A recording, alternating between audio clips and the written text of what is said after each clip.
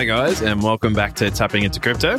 We're here with your, well, I was going to say fortnightly, but this is, it's been a week since our last publication, but we're here to do a bit of a Christmas special. Unfortunately, Tommy is not here with us today. He's feeling a bit under the weather, so wish him all the best. He's actually just messaged me before he's off on his way to get his COVID test, so, doing all the right things. But essentially, we're here just to have bit of a chat about where we see the markets currently sitting, and I guess what we'd say our predictions for, the 2022 cycle, I guess you could say, leaving off the year that we've had. It's been quite an eventful one for crypto, across the board when we look at, what the markets have done in terms of price. But more so than that, we've seen all the fundamental news coming out of the works.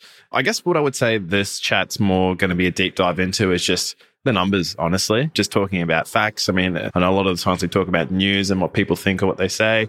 So we're just going to try and give as unbiased of an opinion as we can. Unfortunately, sometimes it is hard not to be bullish on crypto if you're, as passionate about it as I guess myself and Tommy usually are. But, we're just going to talk for stats. Obviously, this is just our opinions. Everyone's got their own. But yeah, really keen to get stuck into this one. So, couple of key topics just to give everyone, I guess, a bit of an overhead view of where we're going to probably take this sort of conversation. So specifically, we'll talk about Bitcoin, but we're also going to marry, I guess, everything into where we see potential value for the whole ecosystem driving, especially towards a lot of these Web3 applications. So we'll touch on more on that towards the end, but I just want to get stuck in, to be honest, and just talk about Bitcoin. So, two main topics we're going to start and cover off here about Bitcoin and what we've seen. So, dialing back to, I guess, as much data as we have available for Bitcoin. And, everyone talks about it. It's still an emerging asset class. We don't have that much to go off. But definitely there's two key, I think, fundamental topics when we talk about price predictions and speculation and,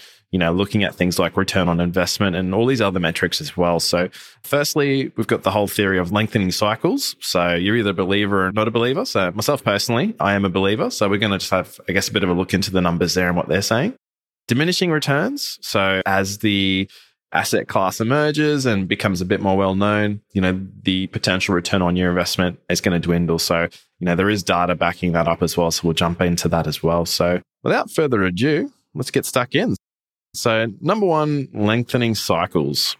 So what we're talking about there is looking at, historically on a chart, what we'd consider, looking back retrospectively, the amount of time it took to go from the low since the previous high to putting in the new all-time high, right? So what we're seeing for that one is essentially in 2014, the peak that we put in took about 762 days. Now, this does all depend on, I guess, the exchanges, etc. So we're using Bitstamp for all the data we're talking about today, just so everyone's on the same page on that one.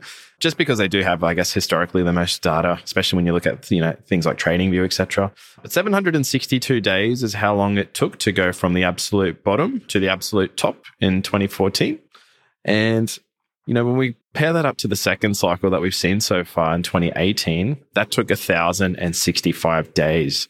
So, looking at these two data points alone, unfortunately, it's not enough to give us a lot of confidence, but we can just look at what's happened historically, right? So approximately took about 30% extra time for that cycle high to be put in. So, if we're looking at projecting that out into the future, we can just look at what's happened recently. In this particular case, if we look at, even if there wasn't any lengthening cycles, essentially, if we drew a line from the most recent all-time low to 1,065 days from there, we actually hit that at the start of November. So we've already surpassed that 1,065 days that it took to put in the high in 2018. And I know there's probably a lot of people out there that think, well, Bitcoin's not been performing that well. There's so much bad news in the markets. There's obviously an argument there for the highs already put in and it's taken the exact same amount of time. But myself personally, we talked about it in our last episode as well. The on-chain metrics and overall, I guess, just market structure still suggests that on a broader picture, there could still be a bit more room to move, even if it is sideways, right? Like we're not talking about a full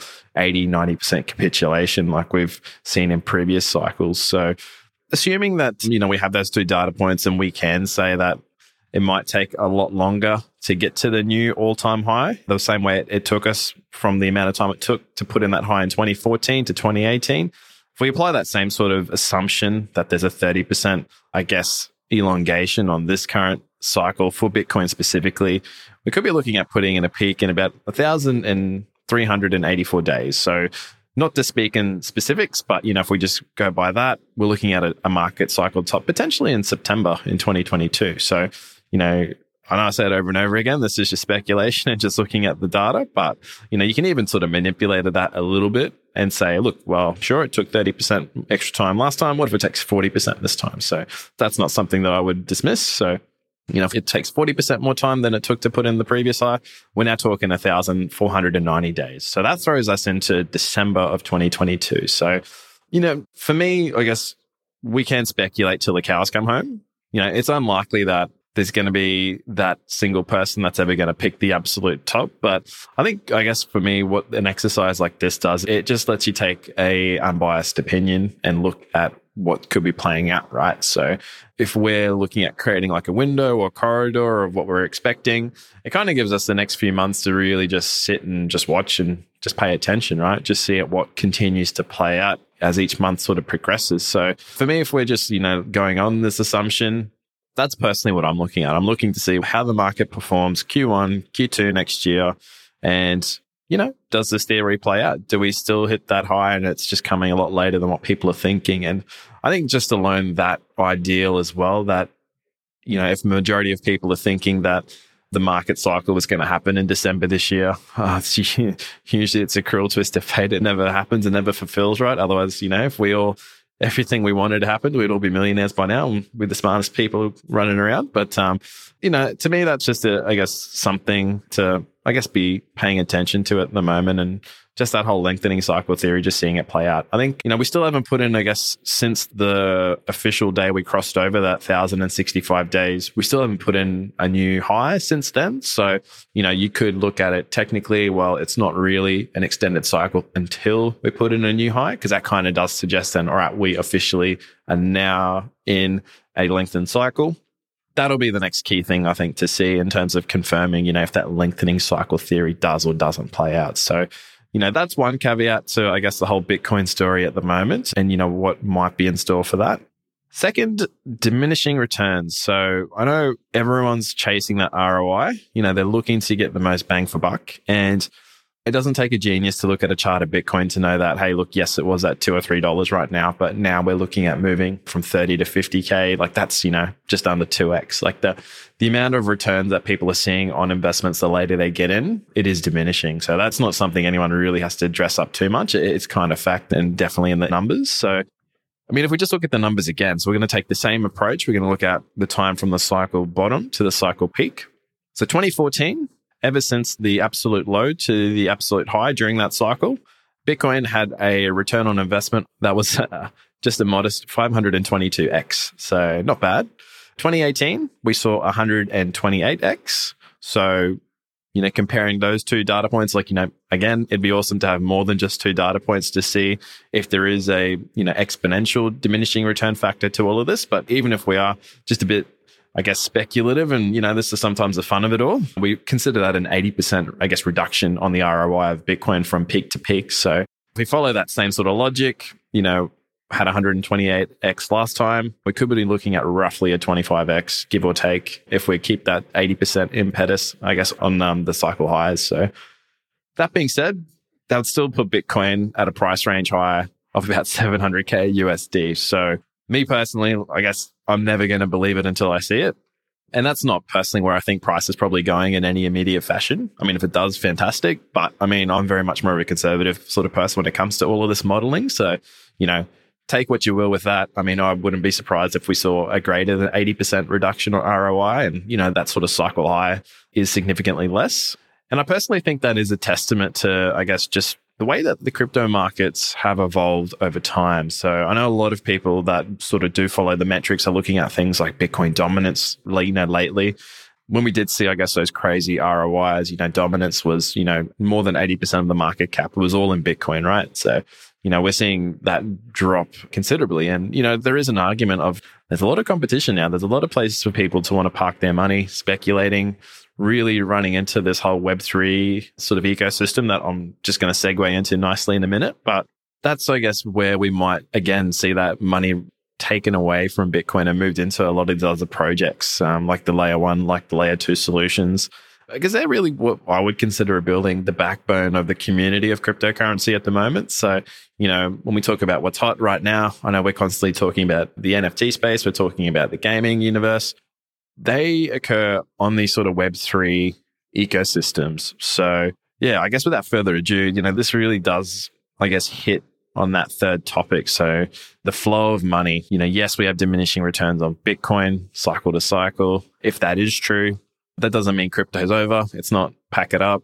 It's just a case of the narrative changes and evolves. And again, I think that's just another caveat of crypto that excites, I guess, everyone that's sort of even just starting out or been in it for quite a bit of time, like myself. So it is the fact that there is continuing to be innovation in the space. There's continuing ways to find a place to park your money and build a diverse portfolio, right? So, we only have to look at some of these Web3 ecosystems and the layer 1, layer 2 solutions and how they perform to get an idea of, I guess, where the value could be moving forward. So before I jump into that, I thought I'd also just outline what is Web3 when I talk about Web3. So Web 1 essentially was the internet back when it was read-only. Web 2 basically created a read and write function on the internet. So great example, Twitter, create a tweet. Payments, you can send a payment from your bank to your friend or to a merchant. They're the kind of things that I guess Web 2 enabled, but some restrictions of what Web 2 in those two situations would, I guess, prevent is Twitter can essentially censor an account or censor your tweet. Good or bad, I'll let you guys decide. Payments, they may not decide to allow certain types of payments, for example, or allow for payment systems to go down if there's ever outages due to the centralized nature of how a lot of those payment providers work. And I guess Web 3, that third iteration, in that sort of situation, a tweet would be uncensorable just because of the fact that the control is decentralized. It's owned by a group of people as opposed to one company or one individual that essentially has all the power. And, in the payment system, payments require no personal data. Payments, theoretically could not be prevented. It just creates, again, like that decentralized nature to everything where there isn't a centralized authority or person saying this can or can't happen. So I guess the biggest thing about Web3 applications is the fact that servers generally can't go down. It's definitely possible. Like we did see something similar with Solana, I guess earlier this year, where they did have quite a broad impacting effect on their network. But, there's thousands of computers and something like Ethereum. That's their network, right? So that's their web of computers that is essentially ensuring that ecosystem stays online, that all those different applications can continue to run, even if there is some sort of outage or natural disaster, these services can keep running. So that's what we mean when we're talking Web3 and I guess the advantages of what that has over the way that the current systems do work. And yeah, you only have to look at the news, it's cancel culture and all that sort of stuff to see where the application for this might be in demand, just from users as well. So but yeah, let's jump into the numbers once again. So, the return on investment on a lot of these Web3 ecosystems has been insane. So just to throw some numbers, this calendar year alone, Terra Luna is up 124x, Matic is up 121x, Solana 113, Phantom 79x, AVAX 34x, Harmony One 56x. So, these are just a couple of the, the main nets that are currently running as layer 1, layer 2 sort of solutions on their own ecosystems. And for me, I think this is the most exciting thing about, I guess, where we are and where we come from, because for a long time, I guess, everyone talks about Ethereum and, the application of it is perfect. But there's the issue of gas fees and etc. So, this kind of just means that obviously it's not just a thought or people complaining. There are people moving and developers moving all of their projects onto these networks because they see the value that they all provide. And, I do encourage everyone to do their own research into a lot of these, Web3 ecosystems to really understand what their value proposition is on one another, because they do vary. So, like myself personally, AVAX is one that I'm quite a fan of their governance system and how that all works. And I think it's amazing, just the way that it can all be customized to fit any case use really at the end of the day. But the overall value driver for these ecosystems has been DeFi. So, that DeFi 1.0, the DeFi 2.0. So those sort of treasury DAOs and bonds that we've seen take off this year amazingly. The NFT space. So you got NFT, digital artists, you've got content creators, you've got gaming assets that are all releasing on specifically on things like the Matic network. It might be the Ethereum network. Solana's been a big one too in that space as well. So they're all coming out with pay to earn or even just celebrating artists themselves. So, this is again what we talk about ecosystems and communities. If the money is in that initial ecosystem, it's going to trickle down to all of those sort of underlying projects as well. And I guess that's where you can start to see the value proposition of crypto shifting. We're going to start to see themes sort of run through considerably what we'd consider in the past. Maybe, all right, well, we're going to see Bitcoin potentially have a run here, and then Ethereum might have the run, and then et cetera. Whereas now it could be, okay, well, Solana's done, hypothetically quite well the last 2-3 months. There might be the narrative for all those underlying assets in that particular ecosystem to then also flourish as well. And for me, I guess that's definitely my prediction for 2022, 2023. And I think even moving into the decisive future for where all this seems to be going, we may not just see, again, nuclear winters in crypto. It may just be, again, led by a sector-driven run across these individual Web3 ecosystems, where one might be outperforming the other, right? And that's where I guess people are going to always be looking to invest and see a better return on their investment, because that's what it is at the end of the day. Break it down quite simply. People want to grow the amount of equity they've put in. So that's what I'll be focusing on as well, personally, moving forward into 2022. And, the way this all ties into, I guess, the fuller picture is the fact that when Bitcoin does go sideways or does stay steady, that's when a lot of these ecosystems do run right. And we've even seen situations where Bitcoin's been in a bit of a consolidation period, and still some of these assets like Phantom, jumps out to mind, and Luna as well of most recent time. Luna's putting in new all-time highs right now. So that's people seeing the value in that asset and that ecosystem grow. And it's just purely a testament of, it doesn't really matter about opinions at that stage. It's like, this is happening right now. So for people to see enough value to keep adding to that ecosystem, keep growing that market cap, that's the market making that decision for us. It's not an opinion. It's not a news piece in the Courier Mail. It's just happening, right? So that's what I find most exciting. And once again, if we can see Bitcoin sustain, if we can see Bitcoin push out to that September, December 22 period, we continue to see just everything stay the way it is. It's not unreasonable to think, I guess, a lot of those projects still continue to do what they've been doing until, of course, we have what we would consider the blow-off top events in the crypto space. So, that's, I guess, the one thing to be worried about moving into 2022, and especially around potentially that Q3 to Q4 period where, the volatility everyone's expecting this year, well, it might come next year, right? So it's not the fact that it's broken, it's just different, but it's still overall the same picture, I guess, that might be painting out right now. So that's my take on 2022 and what I think crypto, I guess, is moving towards. And, just again, an extension of what we've already seen, in my personal opinion.